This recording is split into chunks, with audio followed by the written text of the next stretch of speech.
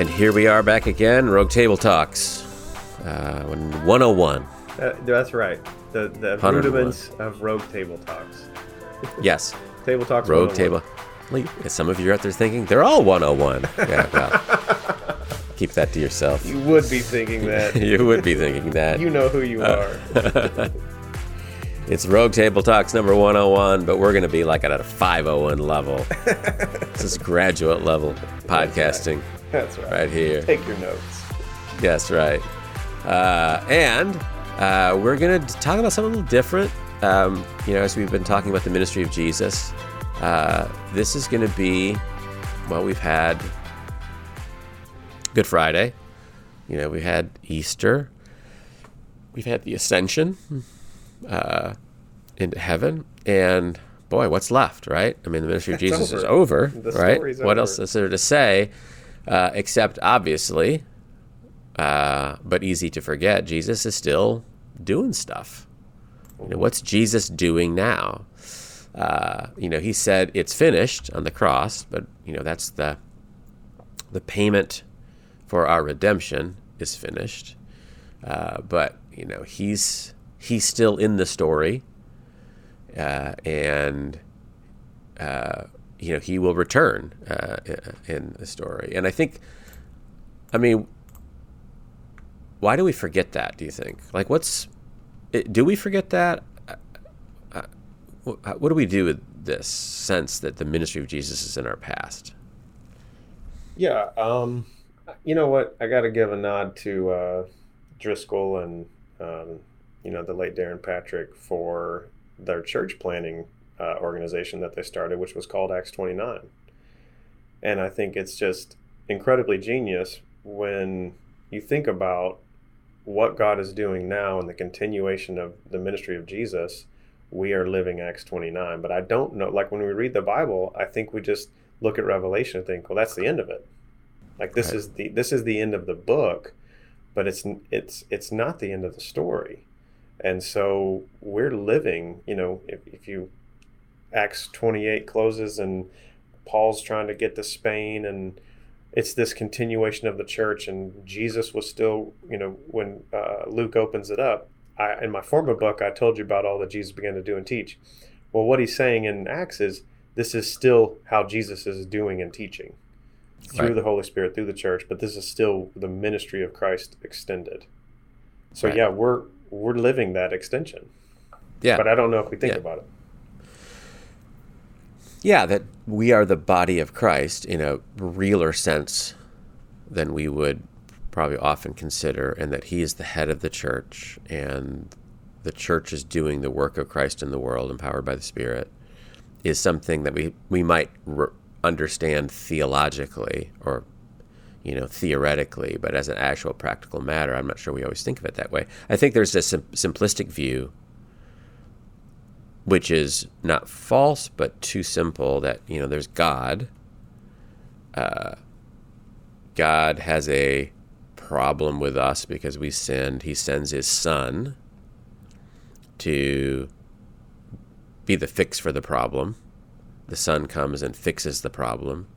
It returns to heaven, and the Son asks the Father, they send the Spirit, and the Spirit's here to help us now to live the Christian life.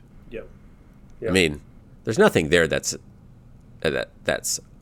completely false, but that's so simple as to be, in a sense, false kind of in its totality. Like, there's so much more to it than that, A, and B, what I think it's the Trinity as a practical, lived reality, because it's such a mystery, we can't wrap our mind around it.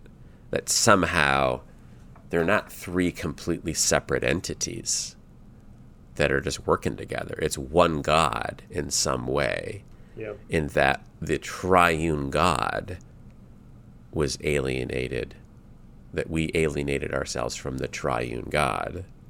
That the triune God is the one interacting in the Old Testament.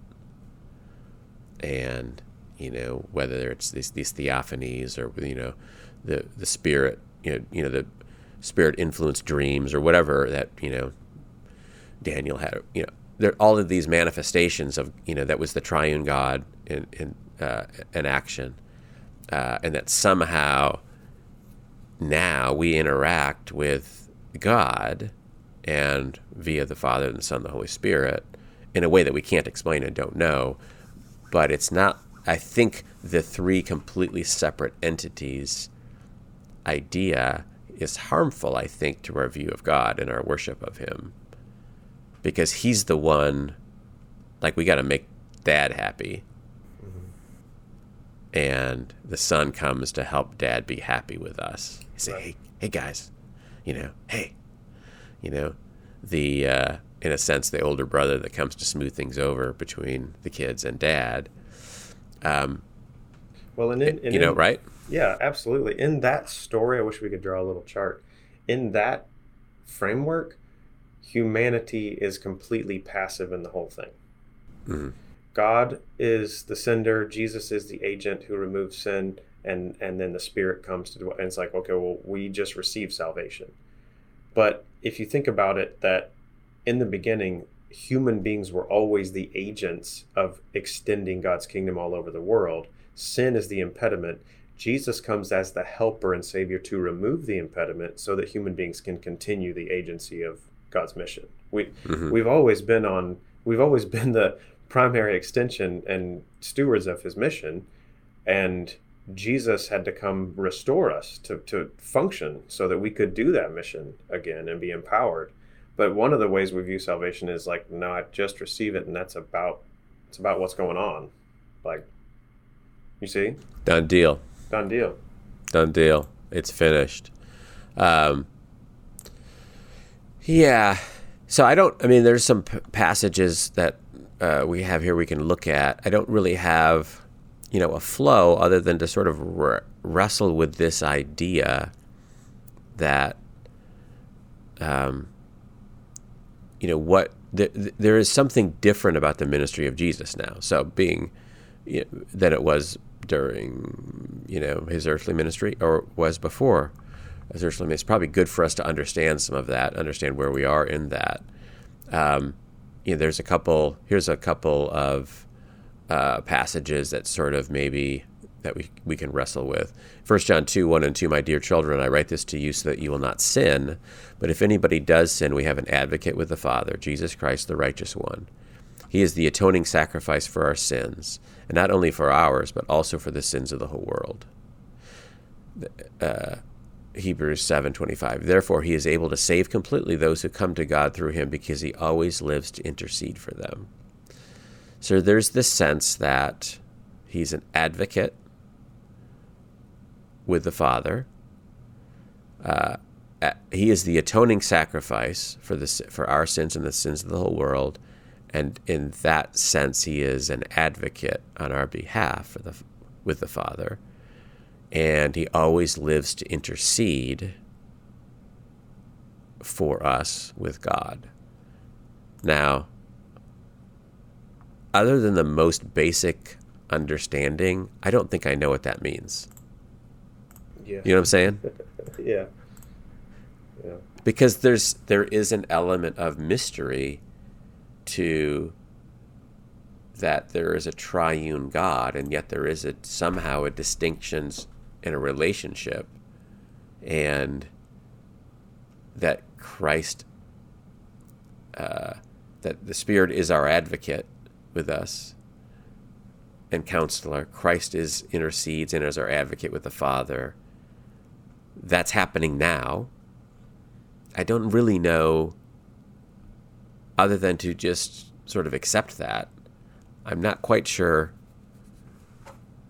what to think of it or how to understand it at a deeper level. I don't even know that it is understand, like what that actually means. I'm not sure I understand it totally, other than it's saying something that, that Christ is active on our behalf now, as an advocate and intercessor in a way that I'm not totally sure I understand, but that's like happening right now. Yeah, like what does it mean? What is he active doing? Right. On our behalf.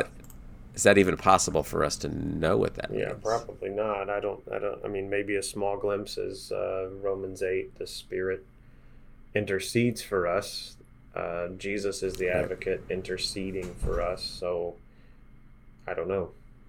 Prayer. Yeah, I mean, in what ways are those things distinguishable? In what ways do they overlap? That's kind of what I mean. Part of the mystery of the Trinity is bound up in all of this, where there's distinctions, but I don't think we can possibly understand what they all are or how they all go together, because it's, I think, just bigger than us. Yep. But we can know that, Scripture is telling us something that's true, even if we don't exactly know how it works, right? Yeah. And I think the same thing, Jesus says to his disciples in the upper room, "Do not let your hearts be troubled. You believe in God, believe also in me.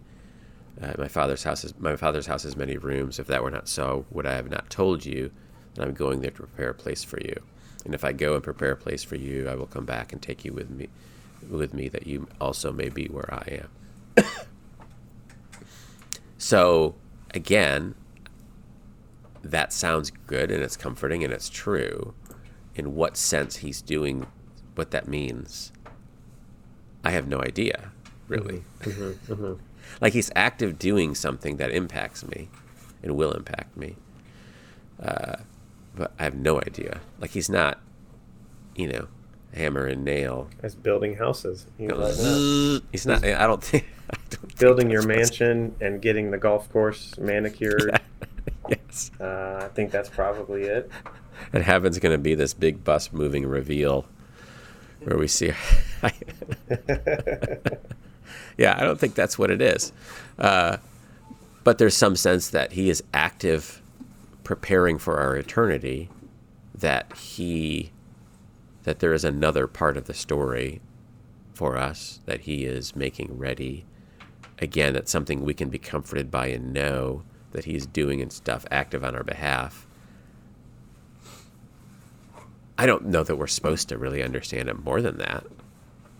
Yeah, that's probably more of a trust thing. Trust, comfort, trust, I don't know. Yeah, I don't know. Do you ever think about your mansion? I don't think I ever really think about my mansion. No, I tend to think, whatever that means. I know. And it's funny because I don't know if we even second guess the fact that when we talk about him preparing a place for us, we're using a 21st century, right, what we view of a house versus what the Jewish people would have lived in then. We'd probably be disappointed. I thought it was like this. Where's my bidet? Yeah. Anyway. So again, there's the same idea, though, that Jesus is active on our behalf. It's a good thing. It reflects his love for us and our, his ownership of us in a sense. His, our family relationship with him, but we don't totally get what's going on there. And then there's another sense, there's that. That's sort of a, what's happening in heaven in a sense view. But then, he tells Peter, Matthew 16:8, I'll tell you that you're Peter, on this rock I will build my church, and the gates of Hades will not overcome it. That he's building the church, that, it's that we are his bride. There's a mission of God in the world, and he's engaged with that. We've got Revelation 1, where he's walking. John writes, "Then I turned to see the voice that was speaking to me, and on turning I saw 7 golden lampstands. And in the midst of the lampstands, one like a son of man, clothed with long robe and with a golden sash around his chest. The hairs of his head were white, like white wool, like snow. His eyes were like a flame of fire. His feet were like burnished bronze, refined in a furnace. And his voice was like the roar of many waters. In his right hand he held 7 stars. From his mouth came a sharp 2-edged sword, and his face was like the sun shining in full strength. Then I saw him, I fell at his feet as though dead. But he had laid his right hand on me, saying, 'Fear not, I am the first and the last, and the living one. I died, and behold, I am alive forevermore, and I have the keys of death and Hades.'" So there's this sense that also one of the things that's going on is he's building his church, but he's also, walks among the lampstands, which represent the church. Mm-hmm. And he's a king. He's a king, power, authority. And later in there, he talks about, potentially removing a lampstand or something. So there's like an active rule that's also true right now, in a way that's probably good for me to think about what that means. And I'm not sure I think of it. And it seems like this is the one who's interceding with us, right? Do you think this is the one who's the advocate? Do you think part of our deficiency in understanding the role and the mission in the church, part is we don't talk enough about kingdom? Yeah, I think that's right. I think that's right. Like the church is not the kingdom, so what is the kingdom? And Jesus proclaimed the kingdom a lot, and his ascension is arguably his installment onto the Davidic throne, reigning over a kingdom. So what is, I don't know. Yeah. And do we view ourselves as subjects in the kingdom? Yeah. Right. Yeah, probably not. And I think that probably does influence our, deficiency of thinking. And then, of course, just how we often talk about the gospel or Christianity, that it's something that helps me have a better life. Which it does, but it's so simplistic as to sort of have an essential distortion in it. Because it's so much more than that, and the better life it helps me have is not one I would probably pick or even necessarily call better ahead of time. And there's this sense of when we say we're citizens of heaven, this is the heaven we're citizens of. When we say we're ambassadors, as Paul calls us, like this is the kingdom, this is the king we represent in the world, and that's part of our mission. And how do I think of that? Yeah. Do I think of that? What does that change? Well, I think for me, I tend to think of if there's something bigger than just my Christian life, there's something bigger than just the church, but the king is not, and the king is not saying, I'm going to reign in and through the church, so therefore the ministry of the church is imperative. I think it is. But he's saying, I reign over everything. I defeated sin, death, hell, Satan, the cosmic powers of evil. The resurrection is the defeat of those things. Christus Victor, Christ is victorious. And he reigns over all the earth, unbelievers. I don't know, there's a sense of a bigger mysterious picture there for me. So part of my role is to live out his reign, his lordship, proclaim his reign. And it's not different necessarily than evangelism. It's just a bigger narrative than here's the church and then here's the world, and Jesus is here with the church and the world, and the world's out there and God's not there type of thing. Like the line of good and evil, or good and bad, is between the church and the world. And it's just to me, it's a small / unexciting picture of what God is doing. I think he's, the fact that he is king of the universe and all the cosmos, and our role is to proclaim and be extensions of that kingdom of justice, love, and mercy, to me feels more like a larger purpose. Yeah, and it probably changes, or should, how I view,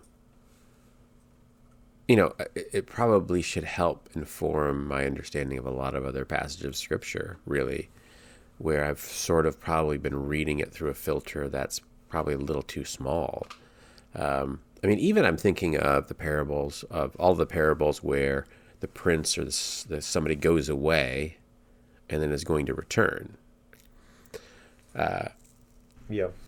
Because I think that's often that's easy for us to grasp, and that's often how we think of it. He's not here now.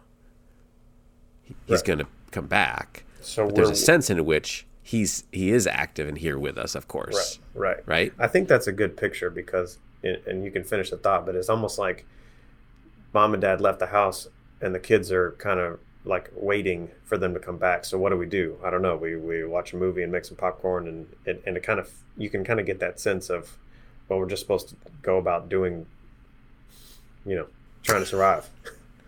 Right. Right. Try to have our best life now. Yeah.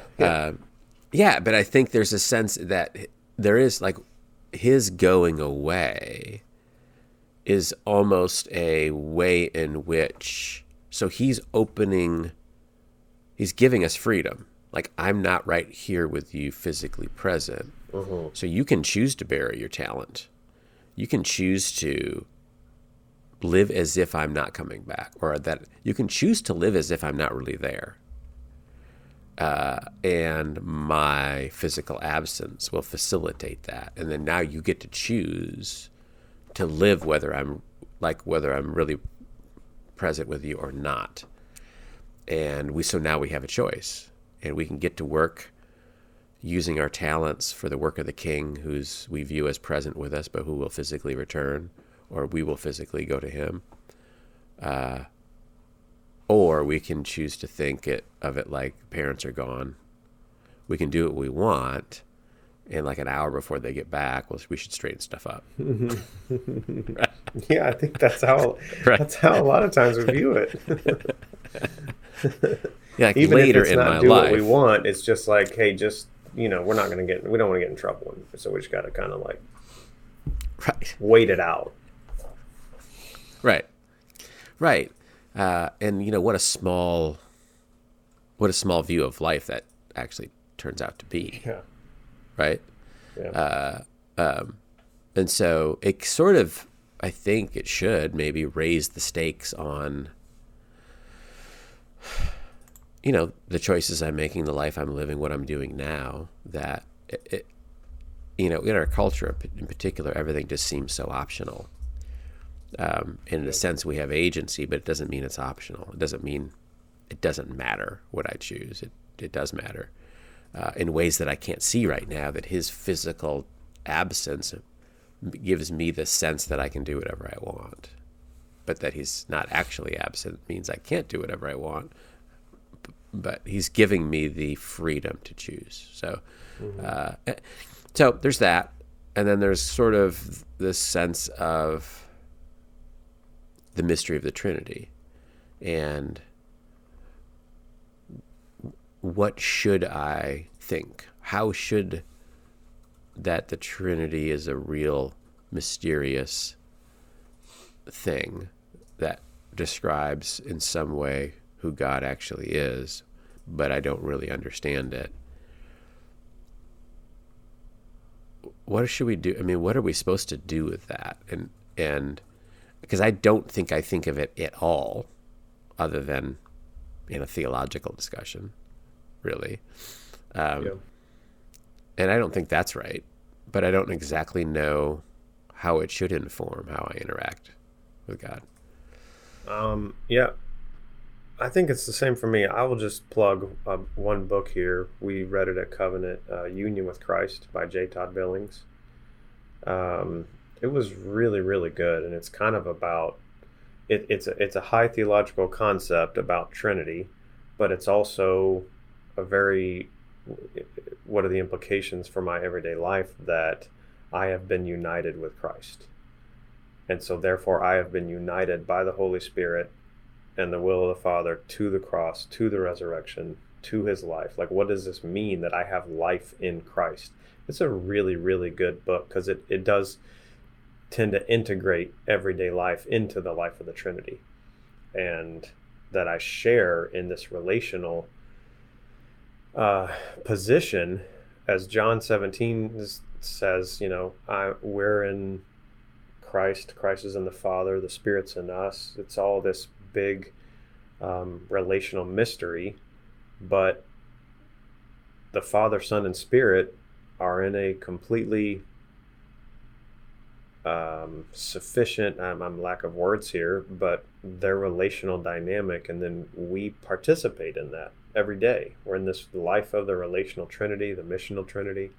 So yeah, I don't think we can wrap our minds around it, but that was a really good book, and I think when we begin to think about our lives as participating in the life of the Trinity, we might begin to understand the implications of how that impacts our everyday, life. What's it called again? Union with Christ, J. Todd Billings. Okay, I'll see if I can put that in the show notes. J. Todd Billings. Billings, yeah. Must be a good book. He goes by a first initial middle name. He's yeah. He drinks his tea with his pinky in the air. He's on another level. And you have to have a name that works well. Like what would your theological name be? Right. M. John Sherman. That's not bad. Like C.L. Myers, that's no good. M.J. Sherman, M. John Sherman, MJ. Michael J. Sherman. Michael J. Sherman, that's the one. Yeah. Right. Yeah.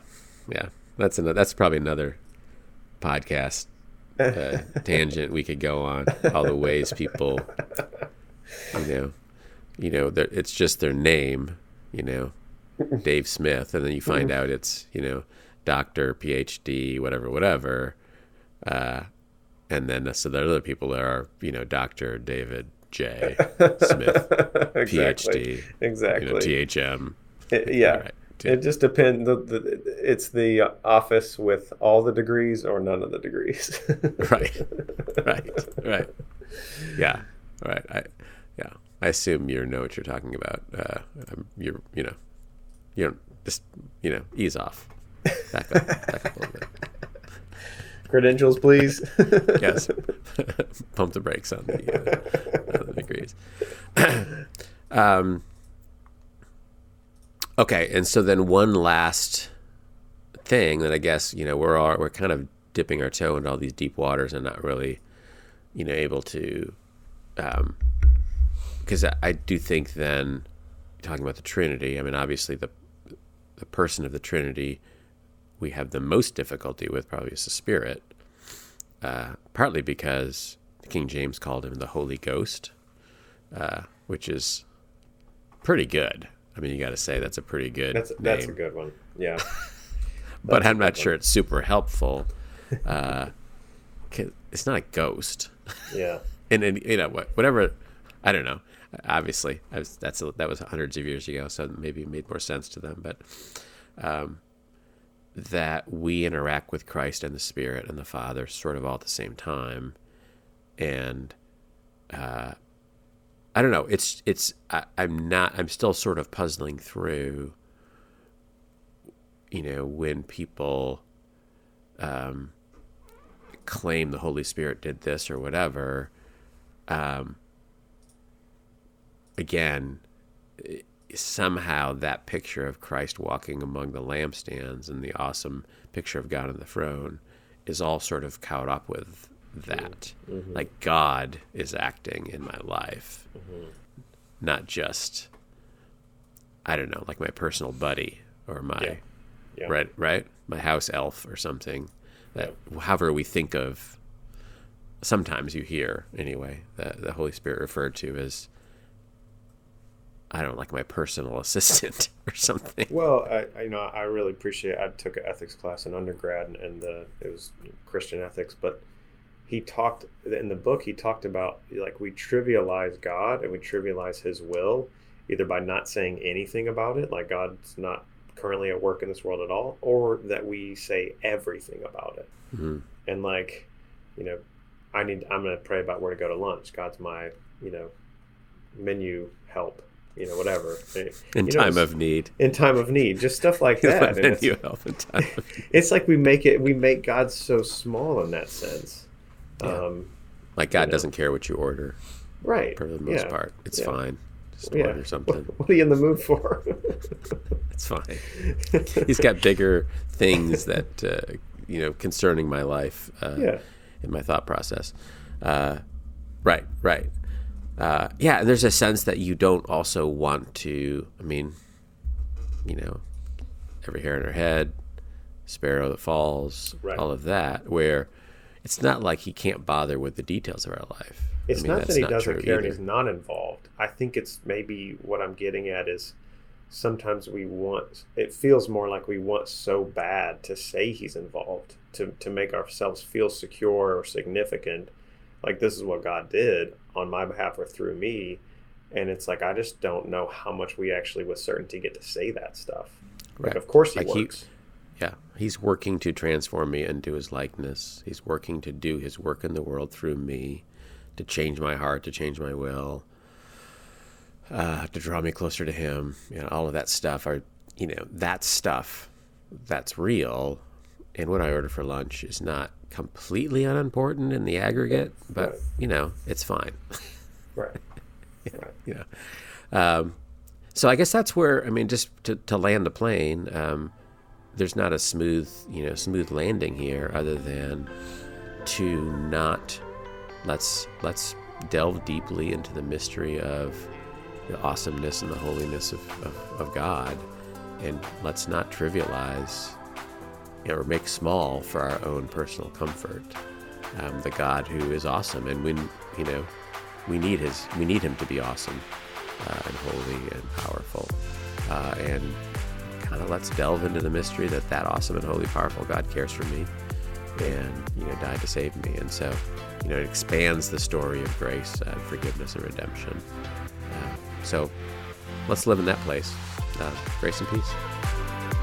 Thanks for listening to Rogue Table Talks, a Calvary Church Media Productions podcast. Be sure to subscribe and leave a review wherever you listen to podcasts.